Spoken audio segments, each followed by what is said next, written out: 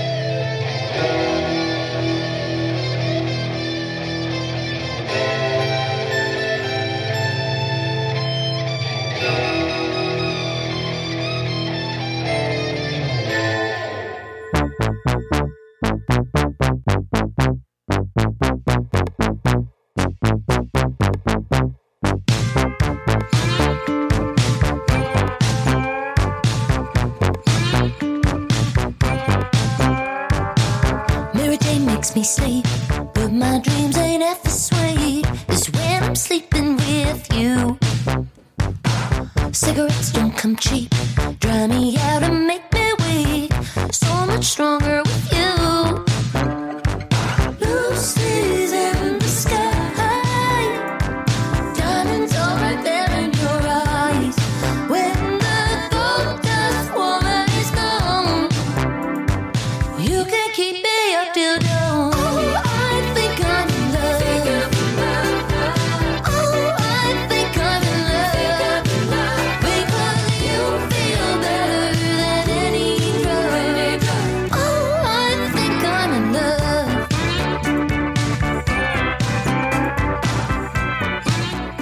Back to the Third Man Podcast, the Jack White Third Man Records History Program. I'm your co-host, Paul Kaminsky. And I'm your co-host, James Kaminsky, currently podcasting out of his car. I'm sorry. And we have a very special guest with us today, Ms. Lola Kirk. Lola, thank you so much for joining us. Oh, my pleasure. Hi, guys. Hi. We're such big fans of your music. Lady for Sale, your new album on Third Man Records, available now, is fantastic. We love it so, so, so much. Thank you. That means a lot to me. It's seriously a beautiful album. Pink Sky is perfect. I love it so much. So, Yay! I'm very happy to hear that. So we're going to talk a little bit about the new record, a bit about your background and some of your other music. But I guess we'll start right in here. There's a line that kicks off the album. It's all wrong, but I'm all right. And this seems like maybe even a mantra for you, maybe, at least in your songwriting, where you sort of laugh in the face of tragedy and find power in the defiance. I was wondering if you could talk a little bit about your mission statement coming into this record and maybe a bit about some of that defiance that seems as though it inspired some of the songs. Wow. I mean, it's so nice to hear that's your takeaway on it. And it's all wrong, but I'm all right tends to actually be my mantra. This week it's not been. I've been like a total wreck. So I'm like, it's true. I am all right. Songwriting for me has always been a way of healing myself. And I don't say that like in a kind of like woo-woo way, even though as I said it did sound quite woo-woo. I really mean like I can only really get myself to write a song when I'm in like the depths of despair. And though I typically tend to hate my pain, I'm always really grateful for it afterwards because it makes me very creative. And yeah, a lot of this album was born out of incredible amounts of doubt and longing, and both romantically and professionally. And through the process of writing it, I got to really understand this part of myself that always just wants more. And that's a really, really hard thing to understand about yourself, because it kind of shows you that you will never be satisfied. And and that's a bummer, because satisfaction and peace, I think, are quite hand in hand with one another. So I don't know. A lot of the record is about falling in love at the wrong time and trying to talk yourself out of that and tell yourself that your life is good as it is and that the person you're in love with won't bring anything into your life. And then being like, fuck it, I'm going to go and follow my heart and create this new life, and discovering the joy of that. And also the kind of, I don't know, what's it called? Complacency and other issues that come up with following your heart. It's all wrong, but I'm alright. It should be goodbye this time. 'Cause every time we talk, you just cry. Either way, it's all the same.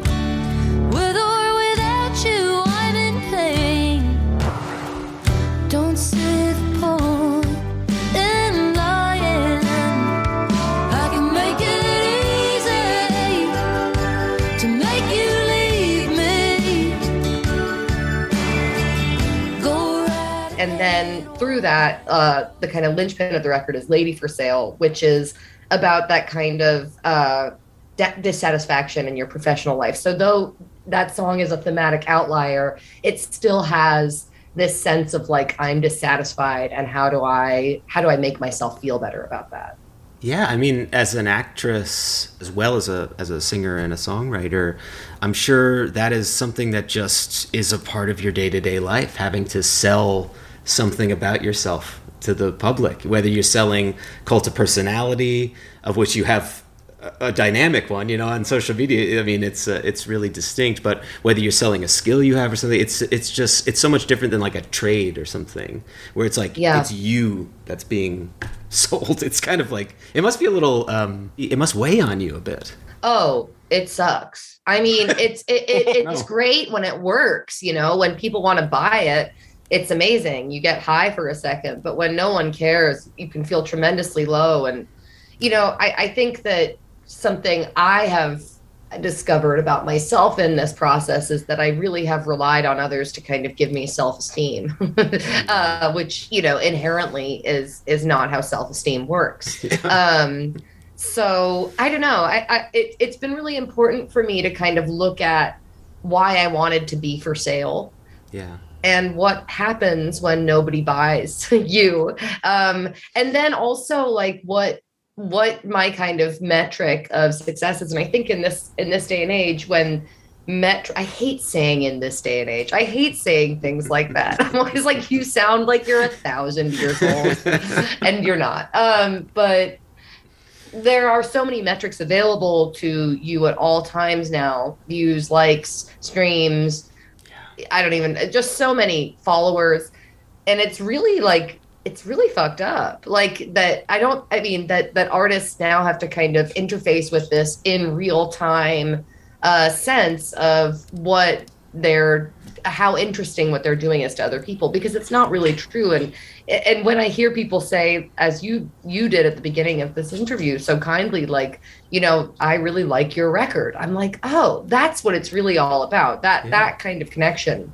So I don't know. I think I wanted to kind of make a record that addressed the world that we live in now and using tropes from the world that doesn't exist anymore, like 80s and 90s country and, rock.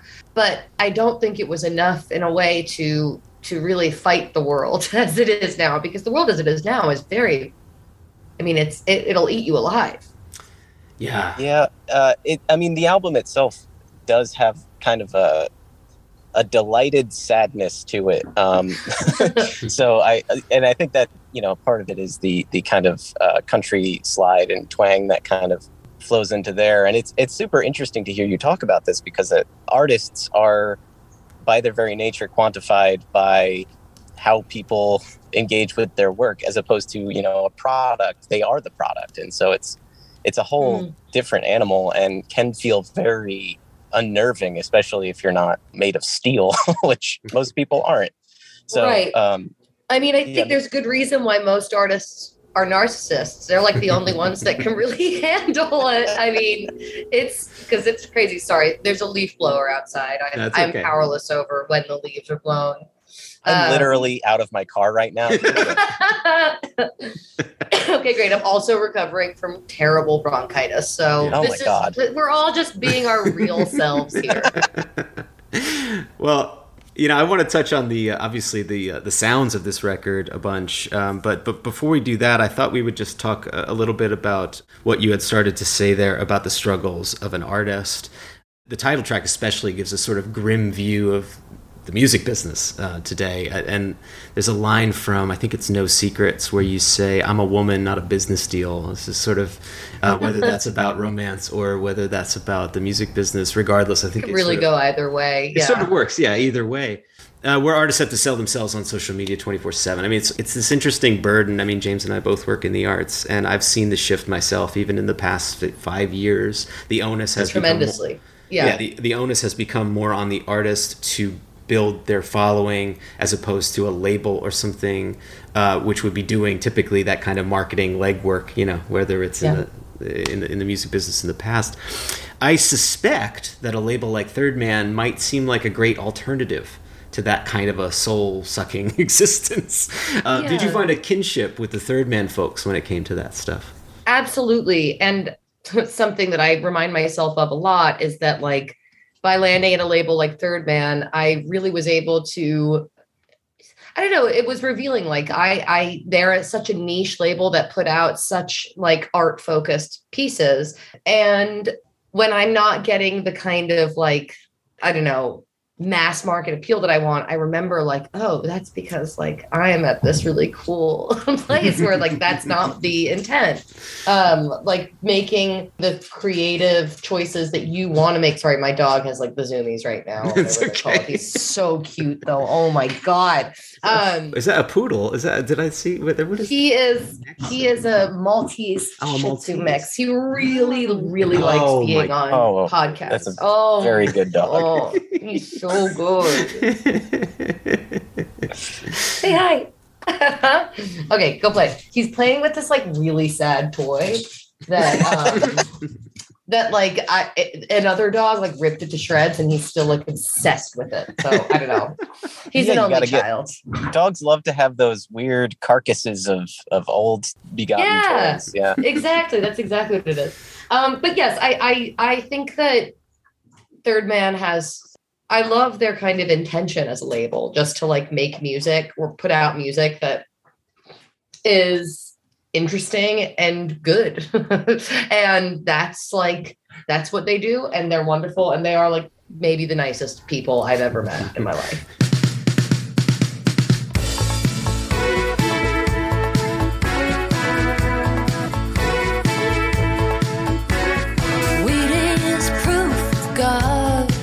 That's what it says on the bathroom wall of the bar where she's singing. Should have quit when she was winning. Back when Cassandra and Nellie were here, in a waiting carpet in the mirror where she stares, blowing kisses to the air. 'Cause there's no one there but upstairs and ever listens to her anyway. Well, which Ben though? I mean, it depends on which Ben. Which Ben do I like more? I mean, I love both the Bens. Okay. But Ben Swank's wife Jamina was. I mean, I'm sure Be Your Own Pet, but I went to see Be Your Own Pet at a nightclub called Southpaw when I was 14 with my big sister, because I was obsessed. And I just got to see them again open for Jack at Barclays Center. So it's pretty cool. That's great. Oh, that's awesome. Well, to touch on the sounds of the album that we kind of brought up earlier with the country slide and stuff, there's a mix of kind of 80s synth pop and, Nashville twang to it that kind of hits us right in the sweet spot, which... was this a choice that evolved in the studio? Was this a conscious thing that was set up in advance? Was this to further? Yeah, it was a really conscious thing set up in advance. Producer Austin Jenkins and I just like really fell in love. He's a Texan and he's, I think grew up listening to that kind of music and we just fell in love with that kind of sound. And I don't know. I mean, I think that he was like, you have some of that spark in you. Like, why are you making like all this like sad girl rustic music? Like, you could be like a sparkly, shiny, that person, like Olivia Newton-John in a jumpsuit or something like that. And I was like, yeah, it could be that. So once we discovered that, I mean, I will say the song that really kind of introduced me to that world was 7 Year Ache, the Rosanne Cash song, which a psychic had told me to listen to when I was in the depths of my despair, and should I stay or should I go from this relationship I'd been in, and I was in love with somebody else, and blah, blah, blah. And she was like, you need to listen to the 7 Year Ache. That song it'll be your future. And I was like, that sounds grim. And then I listened to it and I was like, oh, maybe she meant it'll be my future, like sonically. Like there was all this work I was going to do within, that style aesthetically.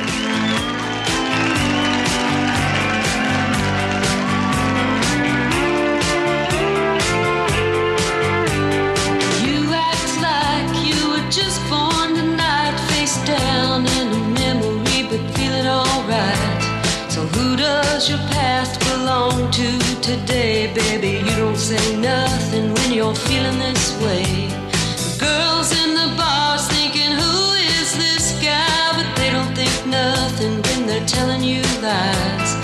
You look so careless when they're shooting that bull. Don't you know heartaches are heroes when their pockets are full? Tell me you're trying to cure a 7-year ache. See what else your old heart can take.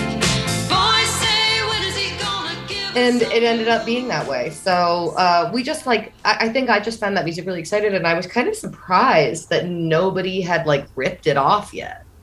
Yeah, it's it's so rich. Yes, yeah, it's such a specific sound.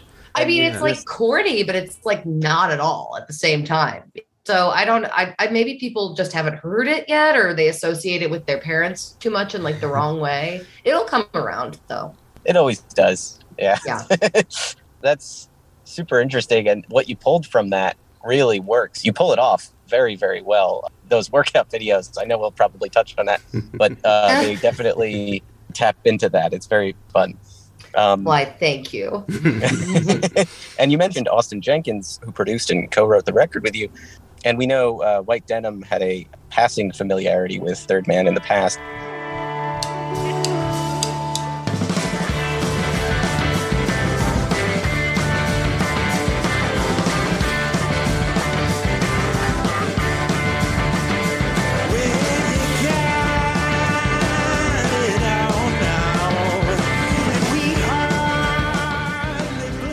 Can you tell us a little bit about working with Austin as a producer and how you crossed paths with Third Man Austin in general? and I met at a songwriting retreat that John Johnson has in Nantucket. And we immediately connected, and I went to Fort Worth to make a duets EP with him called Friends and Foes and Friends Again. Yeah. I'm sitting alone Saturday night, watching the Late Late Show.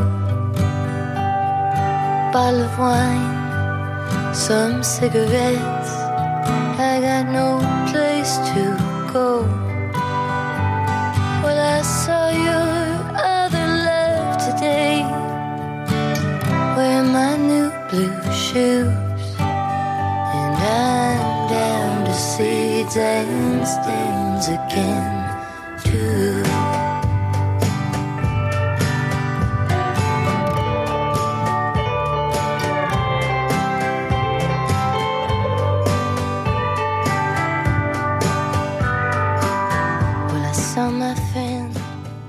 And when I got there, I think that for that record, he had really wanted to make like really standard Texas country music with me. And I was like, I didn't think it was cool yet. I was like, I wanted everything to sound like kind of like fucked up. And he was like, no, I want everything to sound like super clean. But he ultimately was deferential to me. And we made the kind of like Americana-y record that I had wanted to make. And then when we got together to make this record, I was kind of like, I want you take the reins. You can do like, I want to follow your lead here, because I just want to see what happens. And as he was kind of like, this is what I was talking about, and playing me all this other music, I was like, oh yeah, that's exactly what I want to do. And I mean, he's like the most gifted guitar player I have ever known. We demoed the entire record like to a T before we actually made it, just like on a laptop. Wow. And those demos, I'm sure if we had them like properly mixed, they would have just been like, they could have been the masters. But we ended up bringing those demos to a really amazing group of musicians, Maddie Alger and JT Thomas and Will Van Horn, who I love, who plays steel on the record, and making it in the studio, which I'm glad, because I love the way it came out. But yeah, he's a force musically. So it was absolutely so fun to get to work with him, even though like he's a stickler too. Like, I mean, I don't understand so many things about music, and he would be like, you need to sing to a click. And I'd be like, okay, great. And I didn't understand why it wasn't working, and like, didn't understand like I don't know, the amount of like stress that came with like getting it right. But then how much I grew from the experience musically of like listening to him and crying was great. Oh, well, that's so. It was like a musical taming of the shrew. Right. Was Austin what brought you into the Third Man Orbit, or had you been familiar with them in the No, I'd always known about Third Man. I mean, I was a big fan of Jack White's when I was younger. I remember, the White Stripes, and I remember when Jack White started Third Man. I remember like hearing about it and being like, that's so cool. I'd never heard anything like that before. I was like 13. And then when I was like 20, I drove across country and we stopped here, and we tried to go, me and my friend tried to go and make a little record in the phonograph booth. Yeah, it was broken that day. And I was like, damn it. Damn. So, I mean, that it all comes back around. But we ended up becoming really close with Jordan Williams, who's the creative director at Third Man. And her husband, Ben Chappell, filmed my workout video. And I think he played her the album, and she really liked the album. And my manager at the time was close with Katie Studley, who's over at Third Man. Yeah. And I think kind of through all those different connections, a partnership came together. Yeah, synthesis. Well, to talk about your songwriting for a bit, my favorite cut on the album is The Crime, by far. I love that song so much. And maybe it's just my overfamiliarity with Better Than Any Drug, because it had been out for a while, and so you know that thing where you're familiar with the single, and then the album comes out and you're like, oh, but that one. Yeah. There's so many wonderful lines in this song. The one that I was out on a run when I heard it the first time, and I was laughing like an idiot in the street when the line came up, "Fuck the world, you told me, but for once I did not agree. What I did not realize is that you meant it literally." That is brilliant. Very nice. Why, thank you.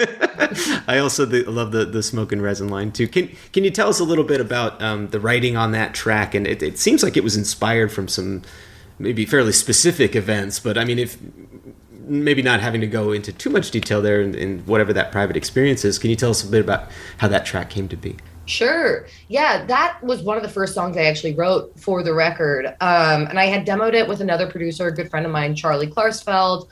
And I always had loved it. I didn't know if it would fit on this record, because it was it was just in a completely different zone sonically. But we ended up listening to the Dolly Parton, Chet Atkins song, Do I Ever Cross Your Mind?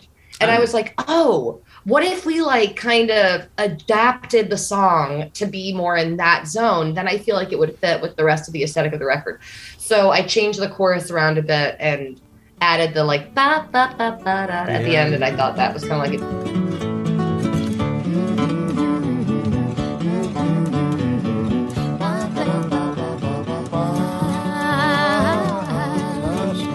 Sometimes I go walking through fields where we walked long ago in the sweet used to be. And the flowers still grow, but they don't smell as sweet as they did when you picked them for me. And when I think of you, yes, I was easily sold.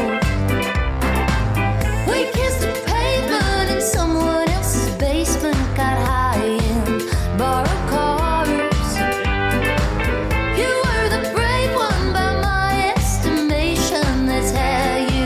Stole my heart.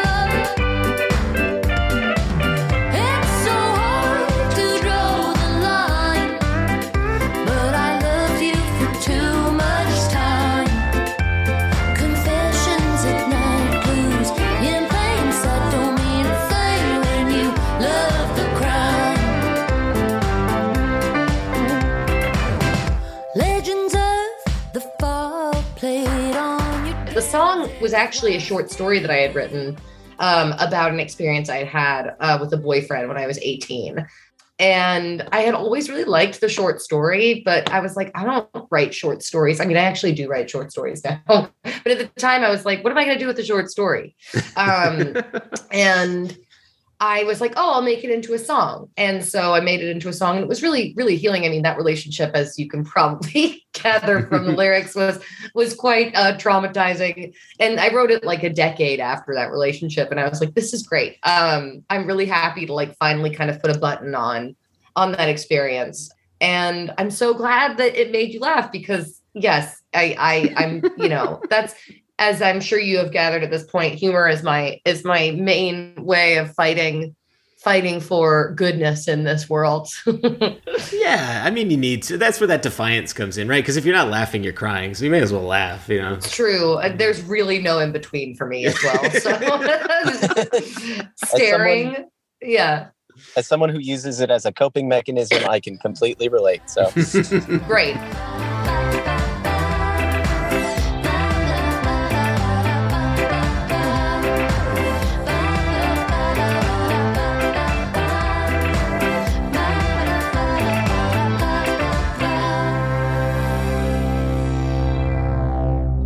Well, let's talk about your voice for a moment. I look at a track like Pink Sky, and I hear that as a really clear example of the range your voice has to offer.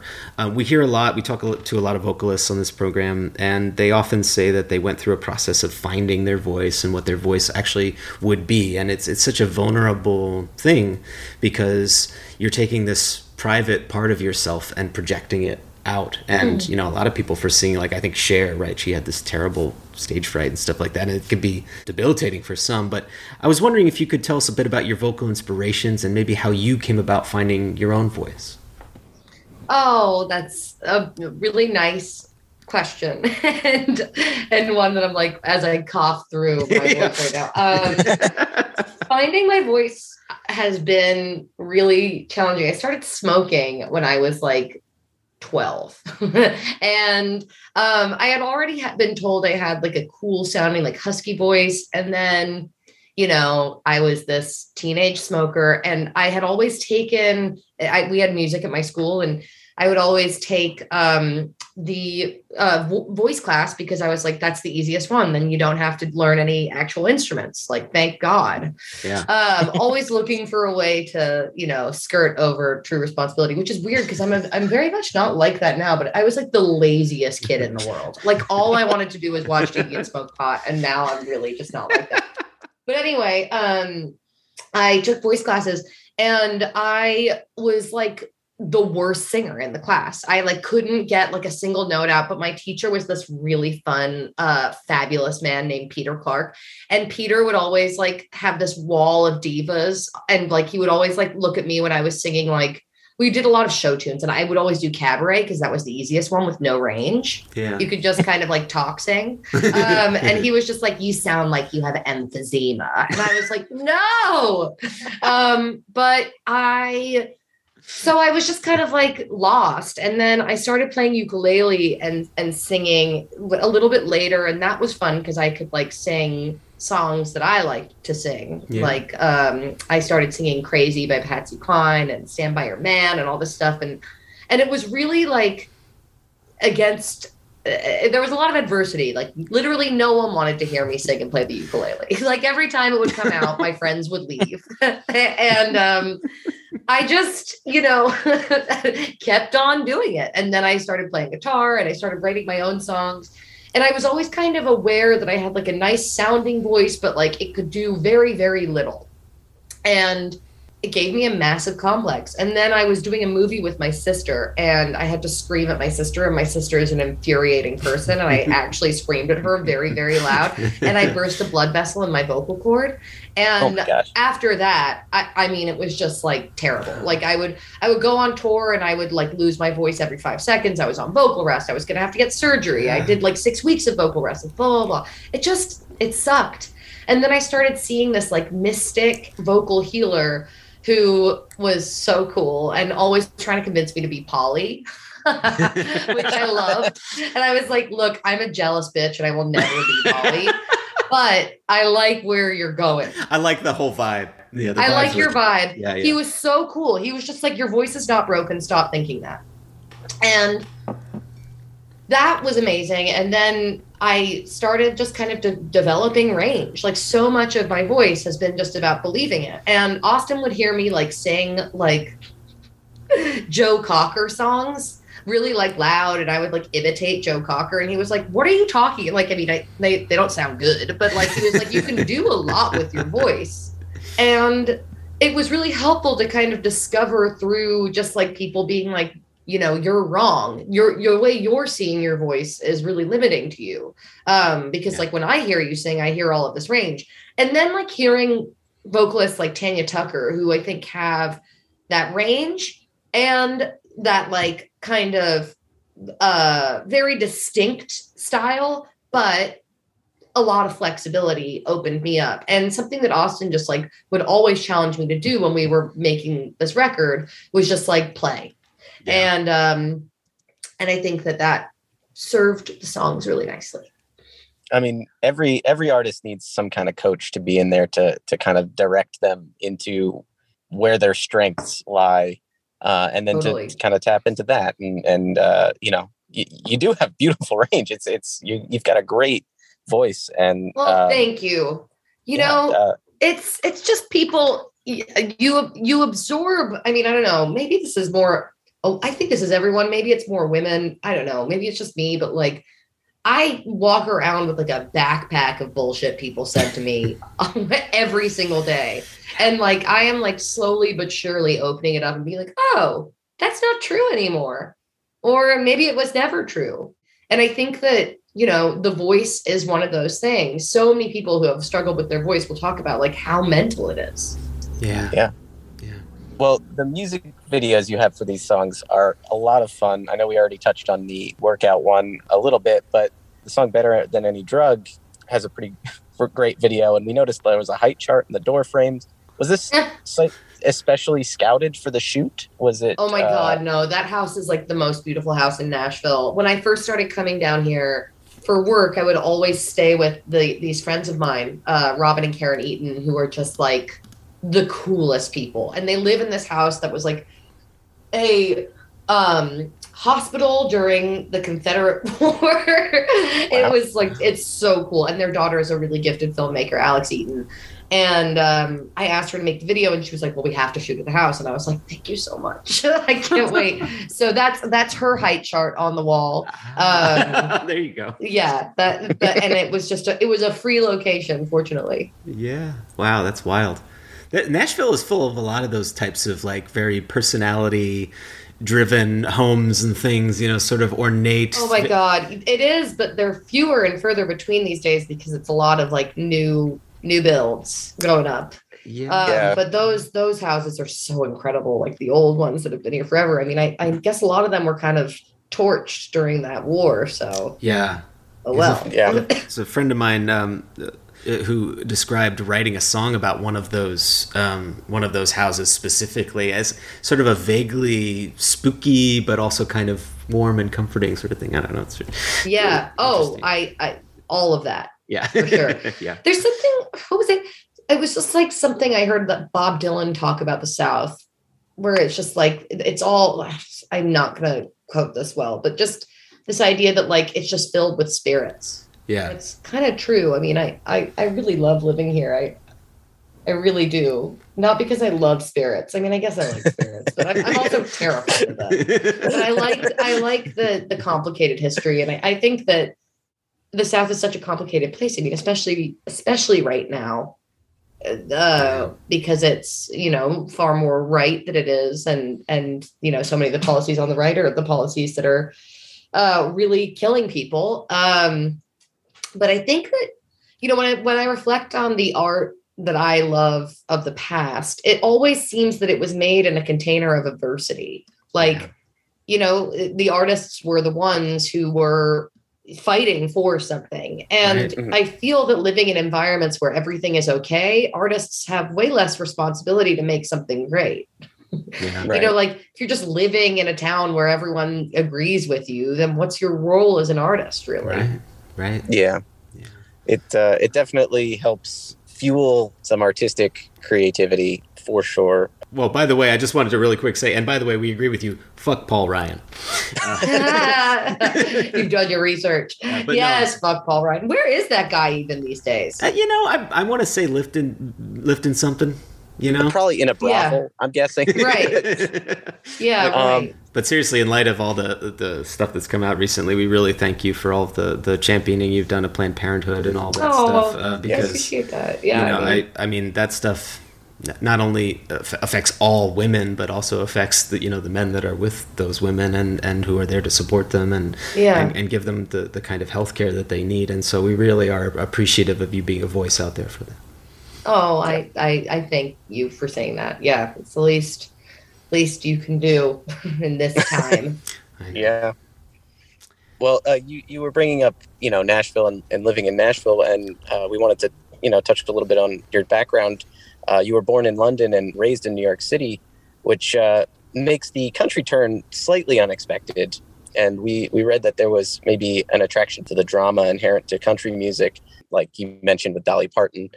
Can you tell us a little bit about your background and how it informed your sound, your general musical sound? I mean, we heard a little bit about your voice, but where's your musical taste coming? Oh my God. I mean, well, my dad always loved country music. And I thought he was out of his mind, honestly, when I was younger. But he would play me play me music that I love now, like Vince Gill. And I'd be like, I don't get it.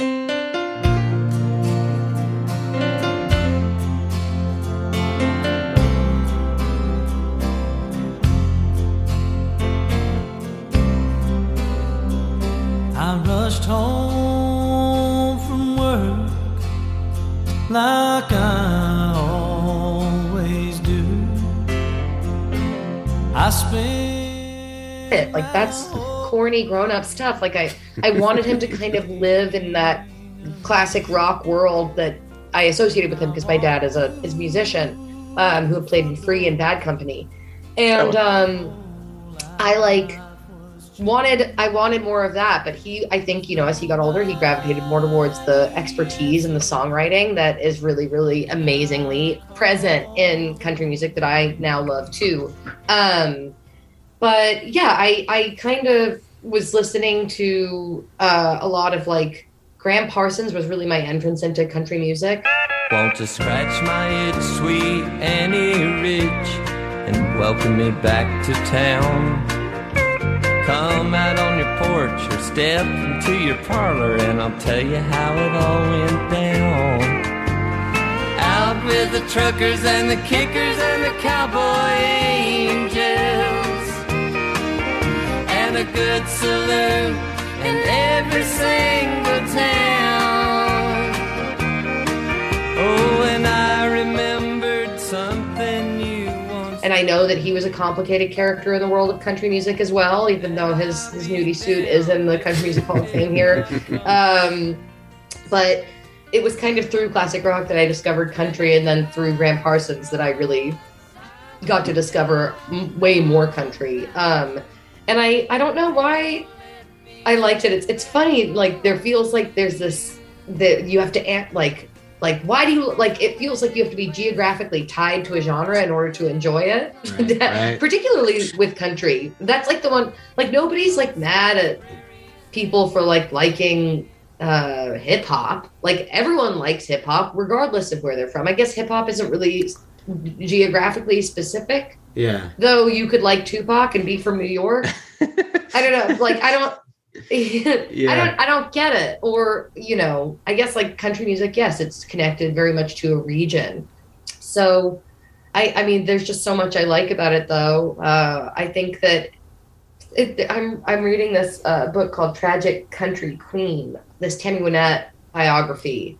And in it she talks about how rock and roll always sugarcoats everything. Yeah. Country music is the only music that has the balls to be honest about how you really feel. And I think I agree with that. And that honesty has been so exciting to me. That's interesting. You do bring a nice rock and roll flair to it. not that country music doesn't have rock and roll in it to begin with. And saying it's tied, a lot of people think it's tied to a region. I mean, just look at Ringo Starr. That man died for country. He loves it so much. Yeah. But I appreciate the kind of realization that everybody can like music regardless. Yeah. Yeah. I mean, I think it was like someone said, like, it's just like how much grit you have on your soul. Right. That was in the Ken Burns 10-hour long country documentary. Maybe it was Hank Williams who said that. Like, it's just about how much grit you have. It doesn't matter where you come from. And I don't mean to toot my own horn here, but there's a lot of grit in my life. Yeah. Maybe just grime that I would like to get rid of. But it's felt gritty at times. Yeah, you can hear it on the record for sure, for sure. Well, so you mentioned your father, who of course played drums with Bad Company, Free, and Wildlife, and other things. And I guess I would imagine that some of that exposure to the life of a musician must have helped kind of inform at least some of your basis for your musical taste, at least on a sort of a gut level. But your mom is no slouch either. Obviously, she owned a boutique in New York, right? Yes. Yeah. Yes. Yeah. And she sort of lives bicontinentally. So, did you get any? What was your? Is that a word? I don't know. I like it. What did you glean from your mom's musical taste? Oh my God, my mom doesn't really have musical taste. She listens to music really loud. Like she kind of just likes what I like. I mean, I don't know. She likes a vibe. My mom is incredible. My mom's an amazing artist. Though I don't even know if she would call herself that, but my mom designs clothing and designed houses and just always has a way of kind of creating an atmosphere that looks like a 19th century French brothel or something like that. And it's like, whoa. And there's music playing very loud at all times and you can't really hear what's going on. But I think what I gleaned from her creativity was just like how much you can make something beautiful that maybe wasn't before you got there. Yeah. That's part of being an artist too. Just no matter where you are. So let's talk a little bit about some of your other music briefly here. I want to touch on your transition from, actress to singer and to songwriter. Your 2016 EP, which I really, really adore. There's a great song. Thank you. One of my favorite songs of yours is this song called Baby Butt, which is a wonderful pun, which I appreciate. You're my baby, but you have too much to obey to. You give yourself away too much for me to truly love you.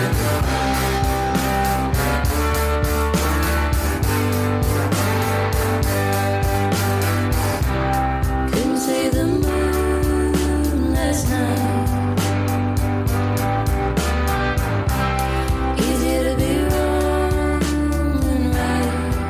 And also shares a lyric with one of my favorite Todd Rundgren songs, Just Another Onion Head, Dolly, where he says, have another helping prime cut of baby's butt. Oh my God, I didn't know that. That's so great. I love Todd Rundgren. You and Todd right here. Yeah. So it's got this kind of almost like your earlier work has this bit of like this Rilo Kiley-ish thing going on. There's these like rolling guitars and these pretty harmonies, and a lot of your work uses humor, as we talked about, to sell pathos. In writing songs, are you thinking about that tongue-in-cheek as it pertains to the music? Like, are you consciously putting those kinds of lyrics next to a certain kind of sound to produce a certain feeling when you're orchestrating a song in the studio? Oh God, I don't even know. I mean, I just write the songs. I am useless in a studio. Like I would really rather leave. Honestly, I just because like gear is the most boring thing in the entire world to me. I feel like you really got to know your lane. And I don't know that lane. I just write and I sing and that's it. But those earlier songs were really just like, those were the first songs I'd ever written. So it wasn't so much a choice as it was just like, this is what I got. Let's do it. I mean, for the last record, I had written like 75 songs and really whittling them down to see what fit most into the kind of landscape that we had wanted to place everything in was how we, made the choice. That's quite a stack of material. Are we looking at a follow-up? Oh yeah. Writing it right now. Yeah, that's awesome. Yeah. Fantastic. Well, tell us a little bit about how you write. Like, are you tucking yourself away in a corner? Are you writing on the road? Are you writing on set? Like, how do you approach it? I used to write a lot on set. It would be like I'd finish a day of work after 14 hours and get home and just be like, I should go to bed, but I have all this energy and I'm going to write now.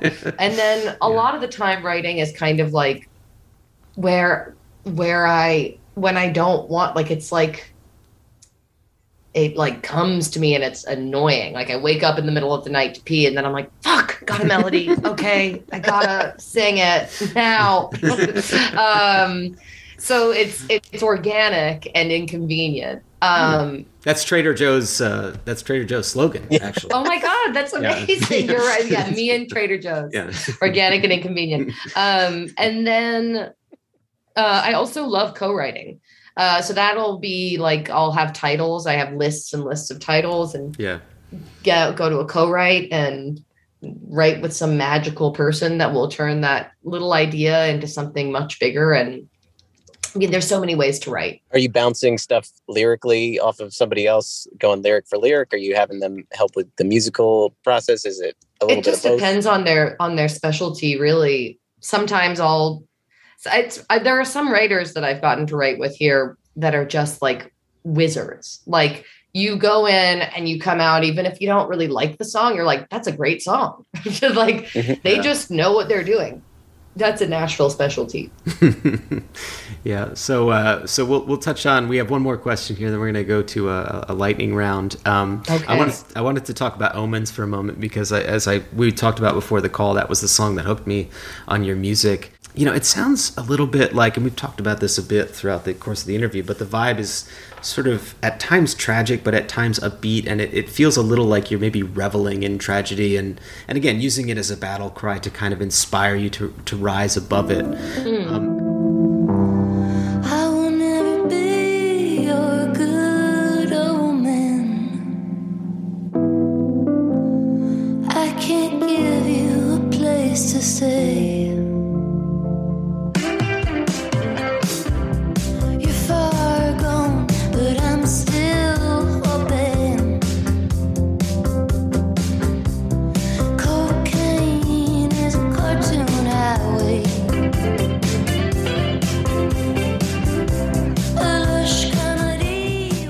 Tell us a little bit about the recording and the writing of the track Omens. Yeah, so I wrote that at that artist colony or that songwriting colony that I went to with Austin Jenkins. And I wrote it with a guy named Tom Payton. And I think Cocaine is a Cartoon Highway was the first lyric I had for that song. I don't know why. I don't know where that came from.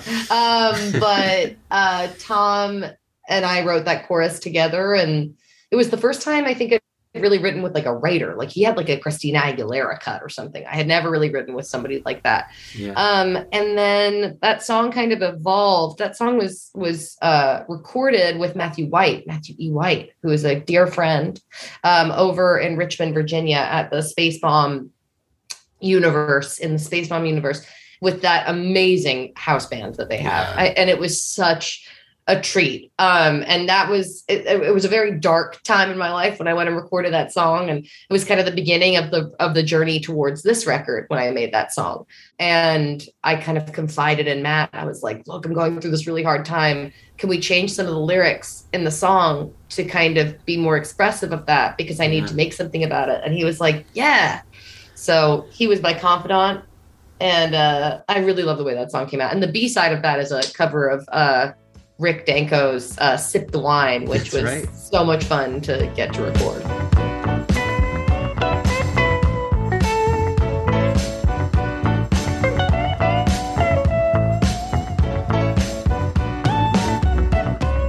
I wanna lay down beside you.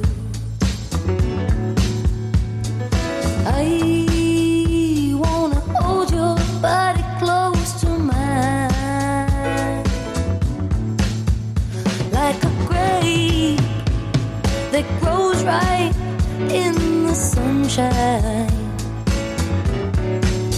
there comes a time.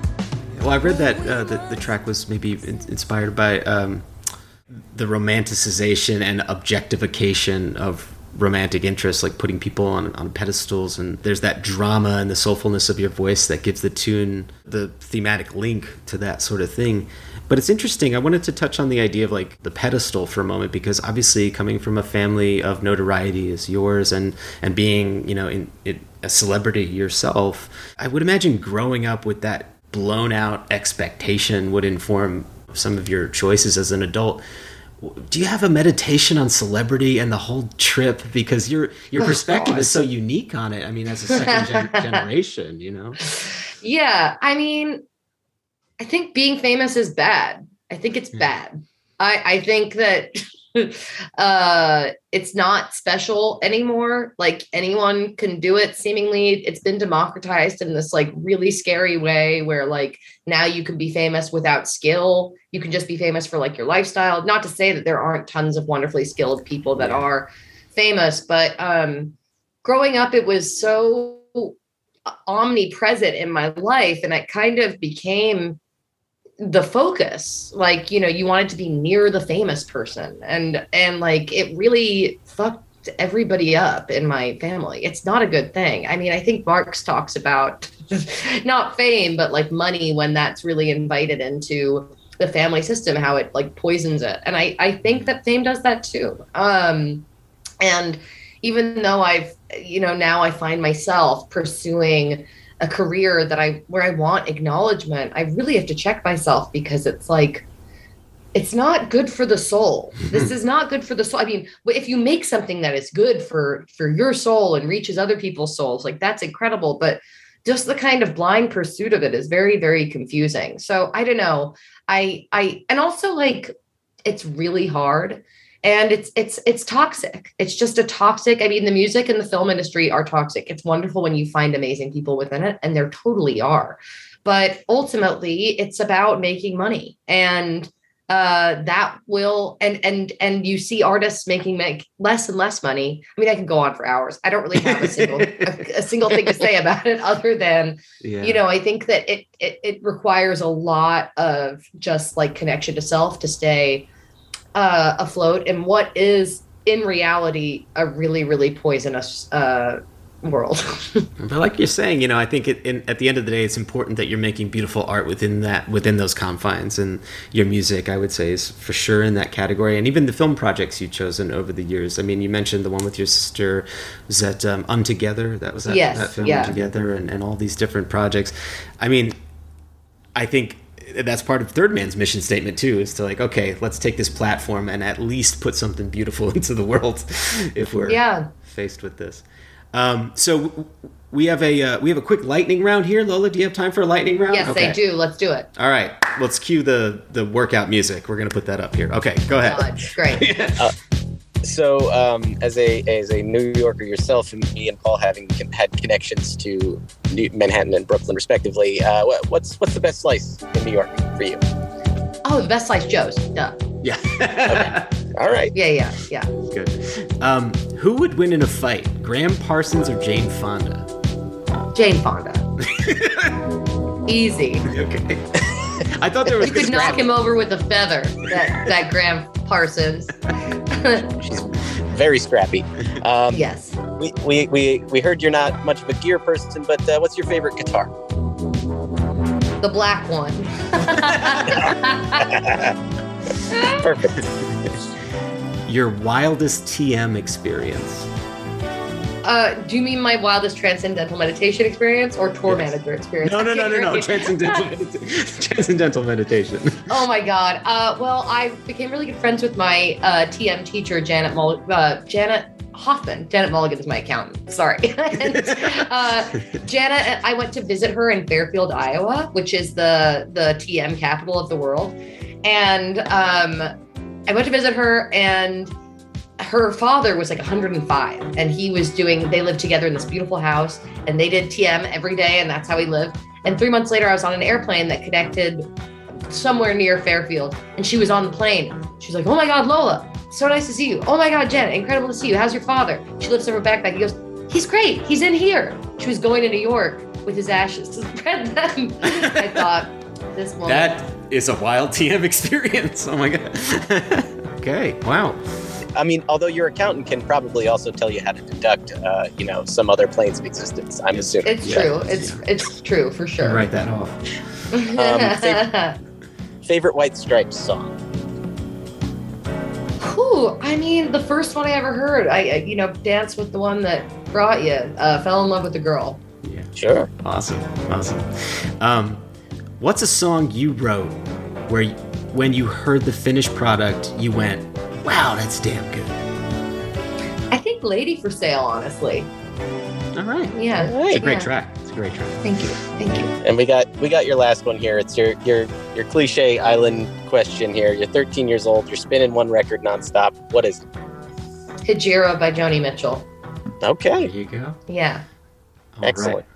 Lola, thank you so much. Oh, thank you guys. Fun. Thank you for the so music. much fun. Good luck on Yay. tour. And we really love talking with you today. Yeah, I have hope enjoyed myself thoroughly. I hope your bronchitis gets better. Oh, me too. And I'm sorry for all of the non-professionalism me and Paul have showed you. It's been a joy. Do not worry.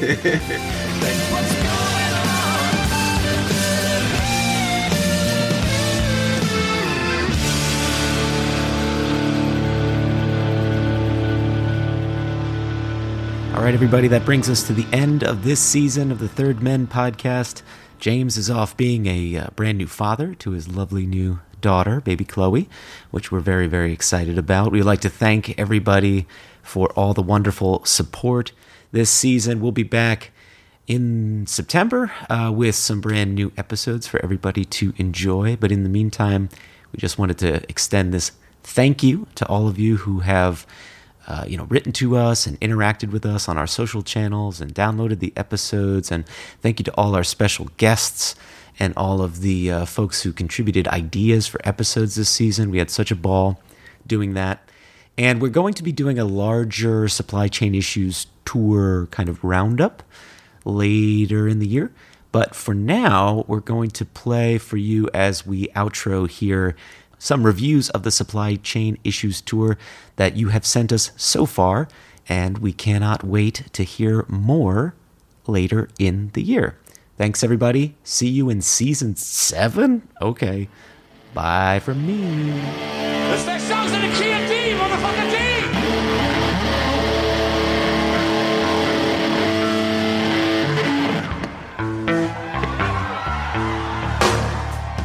Hey, Paul and James. My name's Kyle. I'm from Cartersville, Georgia, and I had the pleasure of seeing Jack White at the Tabernacle in Atlanta. I saw the first 2 nights of the 3-night stand that he was there. My take on these shows is going to be a little bit different, probably from some others, because these were the first 2 times that I've ever gotten to see Jack White, so it was a thrill. Little background on getting the tickets. I'd actually been saving a little bit to go to the World Series. The Atlanta Braves were in the World Series back in October. Didn't get to go, and those tickets were way more expensive than even a blue VIP ticket, and I was going by myself, so I splurged on one blue VIP and ended up front row against the rail at Tabernacle for the first night in Atlanta. And man, I must say, what an experience. The crowd especially, I thought, was so into it this first night. I think Jack fed off of the crowd especially. And you can hear it on the recordings if you guys are listening to the Nugs recordings as they come out. He keeps encouraging us, come on Atlanta, come on Atlanta. It wasn't trying to get us pumped up, but almost trying to get us to reach an even higher level than we were already at. And it seemed like even all the way to Seven Nation Army, he was excited because we were so excited. Now, a couple things that I noticed of this first show in Atlanta. He really seemed to pull all of the new material that he could in this first night. Everything off of the new album, even If I Die Tomorrow and Love is Selfish from Entering Heaven Alive, he brought those out and even sang the first 4 songs of Fear of the Dawn in succession before he moved on to something else, which is something we hadn't seen so far. But I felt almost because he did this, some of the White Stripes or other material that he pulled out was a little bit deeper in the catalog. The first White Stripe song he sang this first night was Apple Blossom. He played Hello Operator, which he only has a couple times so far, and then pulled out Offend in Every Way, which he hasn't sang at any other point on this tour. So those were great. And maybe my favorite part of it, it was a part where he messed up. He didn't even mean to do this, but in Love is Selfish, he started another verse, even though he had really finished the song, and just started miming some words, putting some words together about Atlanta, about loving being in this South Georgia town. Mentioned Blind Willie McTell, that he was from there, and being in a place like this, he never feels down. Even in the mess ups, you could tell that he was into it and played right along with it. Maybe the highlight of this night, personally for me, being on the front row, I got to come home with a drumstick from Daru Jones. He threw one at me right at the very end of the show, and then Dominic Davis also threw a pick in my direction. So I got to come home with both of those. It was amazing. It was incredible. Couldn't have asked for a better first Jack White show. So then I go back the next night, and it's a totally different experience because I bought a $33 ticket when they ran the special, and it was the last ticket in the last row, very last seat. So didn't feel like the crowd was quite as much into it, and really that could have just been me because I was so much further away. But we've talked so much about Jack not using a set list. I've gone back and I've looked. There were 10 different songs the second night than there was the first night. And for me to hear, I guess, more of the quote-unquote Jack White standards, I'd never heard Dead Leaves in the Dirty Ground live before. He brought it out. Same Boy You've Always Known. I loved hearing it. Didn't hear it the first night. And then to finish up with Ball and Biscuit, and then start the encore with Icky Thump. And then to finish the show, not with Seven Nation Army, but with Carolina Drama, that made it that much more special. Even though I was further away, different experience, different vibe and energy. To feel like I saw two distinct shows was really special. Didn't get to go the third night. It looks like from a distance that it was an amalgamation of the first two nights. The ones that I missed, I guess, were Black Math. He played it on the third night. And then even though he played it almost every single show leading up to it, I didn't get to hear Love is Blindness. Didn't get to see him use the Ukulele Boy, but he pulled those out for the third night. But all in all, man, I wish I was going back. It was great. The band was incredible. I love seeing them have to work the way that Jack, likes to make a band work. It's not easy. It's not packed in. It's not canned. Every song brings its own different struggle, and it was definitely something to experience. But appreciate you guys. Y'all have a good one, and take care.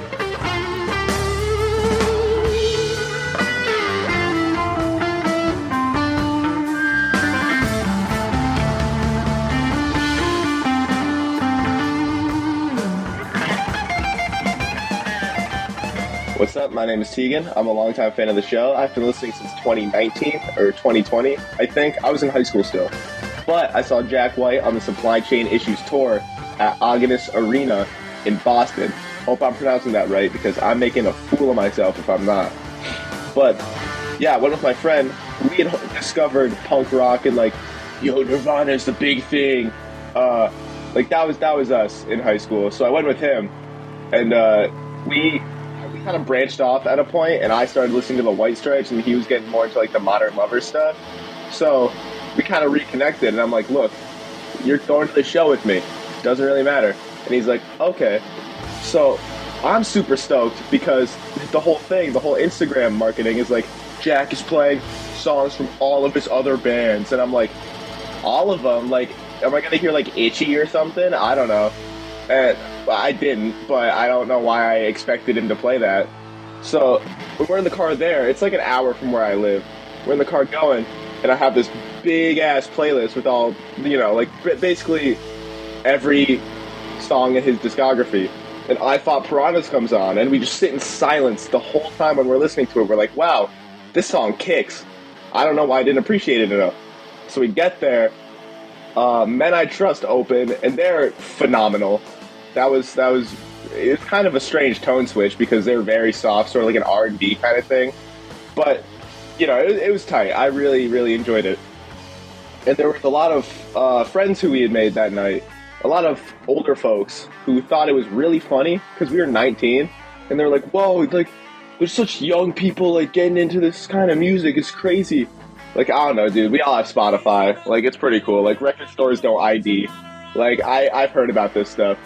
So, I'm sure as you two have seen how the show starts, I'm getting very excited talking about this. I'm sorry. The show starts, big old blue curtain, and it's like strobing, like silhouetting the bands, the band members, and I'm like nervous. I don't know why. I'm like so intimidated watching this. I had like goosebumps, and then they start playing "Taking Me Back," which I made the mistake of. I couldn't help myself from checking setlist.fm every single day after every show before the one I saw, so I kind of knew what was going on. Hindsight, wish I didn't do that, but it didn't take away from the experience at all, because everyone says, like, well, it feels like Jack's like playing to you, and you don't really get that until you like actually see it, and it's like, wow, he is playing to us, because he played Cannon, right? And he started that, and it was, you know, it was Cannon. It was slow, it was brooding, it was terrifying, and then he starts doing the chug thing where he would sing John the Revelator. And he starts singing Love Buzz, like the Shocking Blue song, which, you know, of course, Nirvana had covered.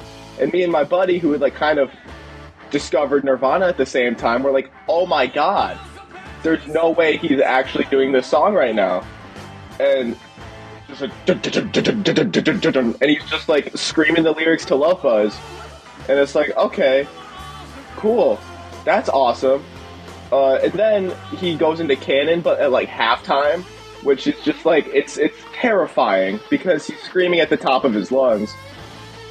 And then it just, like, slows down, and he starts playing I Fought Piranhas? Like, what the hell? It was, like, the most transcendent experience I've, like, ever had, because it's these soft blue lights floating everywhere, and it was just this really slow slide guitar thing. And, of course, we saw this show was on Easter, so, you know, the verse, it's Easter morning now, right? So, like, made sense. But still, it was like... And then, right after that, he puts down the slide guitar and starts playing Nervous Breakdown by Black Flag. Like, okay, like, again, what the hell? It's like he's playing to us. And then he played Fell in Love with a Girl and all that. But right after... he played Take Me Back and Fear of the Dawn. That's when I'm all over the place right now. I'm like stoked. After he played Fear of the Dawn, you see him like sprinting around the stage. You know, he's like telling everybody what's going on. And it's like sick. And then he starts playing Heidi Ho, which we thought was hilarious because I showed him that song. And that's kind of him being my friend Dave, who I went with. I showed him that song, and that's kind of what got him into Jack again, because he was more leaning in like a hip-hop direction, and I'm like, you know, I stayed in like the bluesy stuff. So I showed him Heidi Ho, and he's like, wow, this guy is hilarious. And so they started playing Heidi Ho with the Q-Tip backing track, and we were joking like, wow, they got Robot Q-Tip on here, this shit's insane.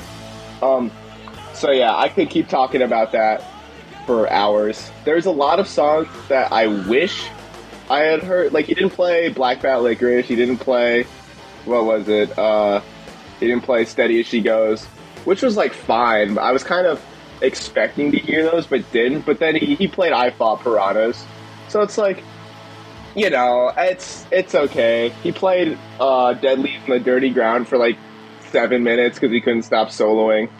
That was cool. But anyways, I will keep talking all day if I don't stop myself right now. So thank you. I love the show. I've been listening for a long time. I will continue to listen. Paul and James, you're some real ones. That's what's up. Okay. Thank you.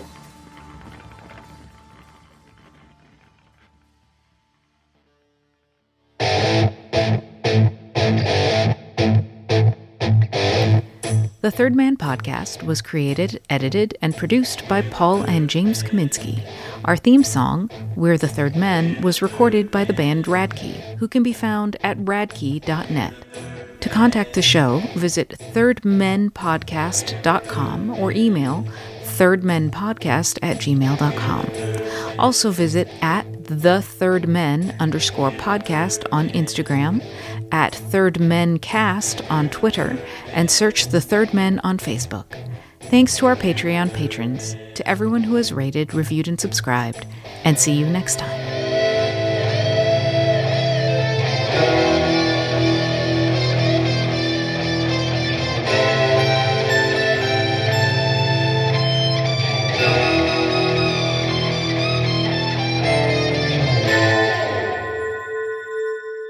Thank you. Where are you? I am in Portland, Oregon, in a slow jizz. Yeah, I just. Oh wow, that was a real reference right there. Go back to our song. Hey everybody, Paul here with a quick message for you. As James and I mentioned many times on the show, this podcast is 100% not-for-profit and a labor of our love for music. We pride ourselves in bringing you interesting, timely content as we have these past 100-plus episodes. Podcasting is, however, a weirdly expensive process, and we actually lose money on hosting, time, equipment, advertising, and all the other little things that we need to do to make these shows for you. So, to help break even on some expenses like those, James and I have set up a Patreon account where you can, if you like, chip in a few bucks to help keep the lights on. It can be as much or as little as you can swing, and all donations are greatly appreciated.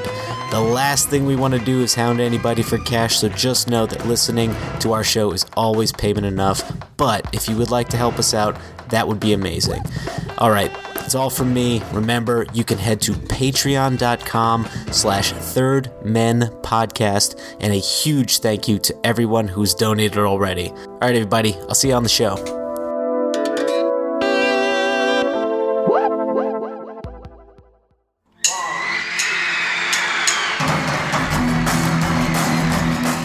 I'm John. I'm Paul.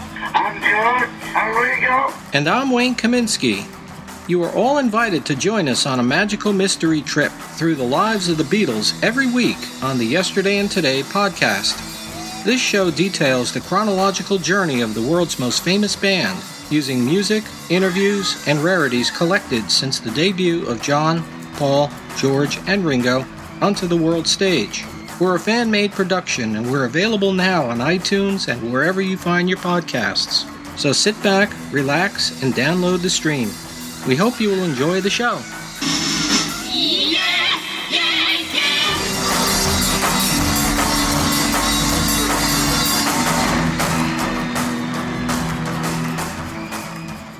All right. We're in the money.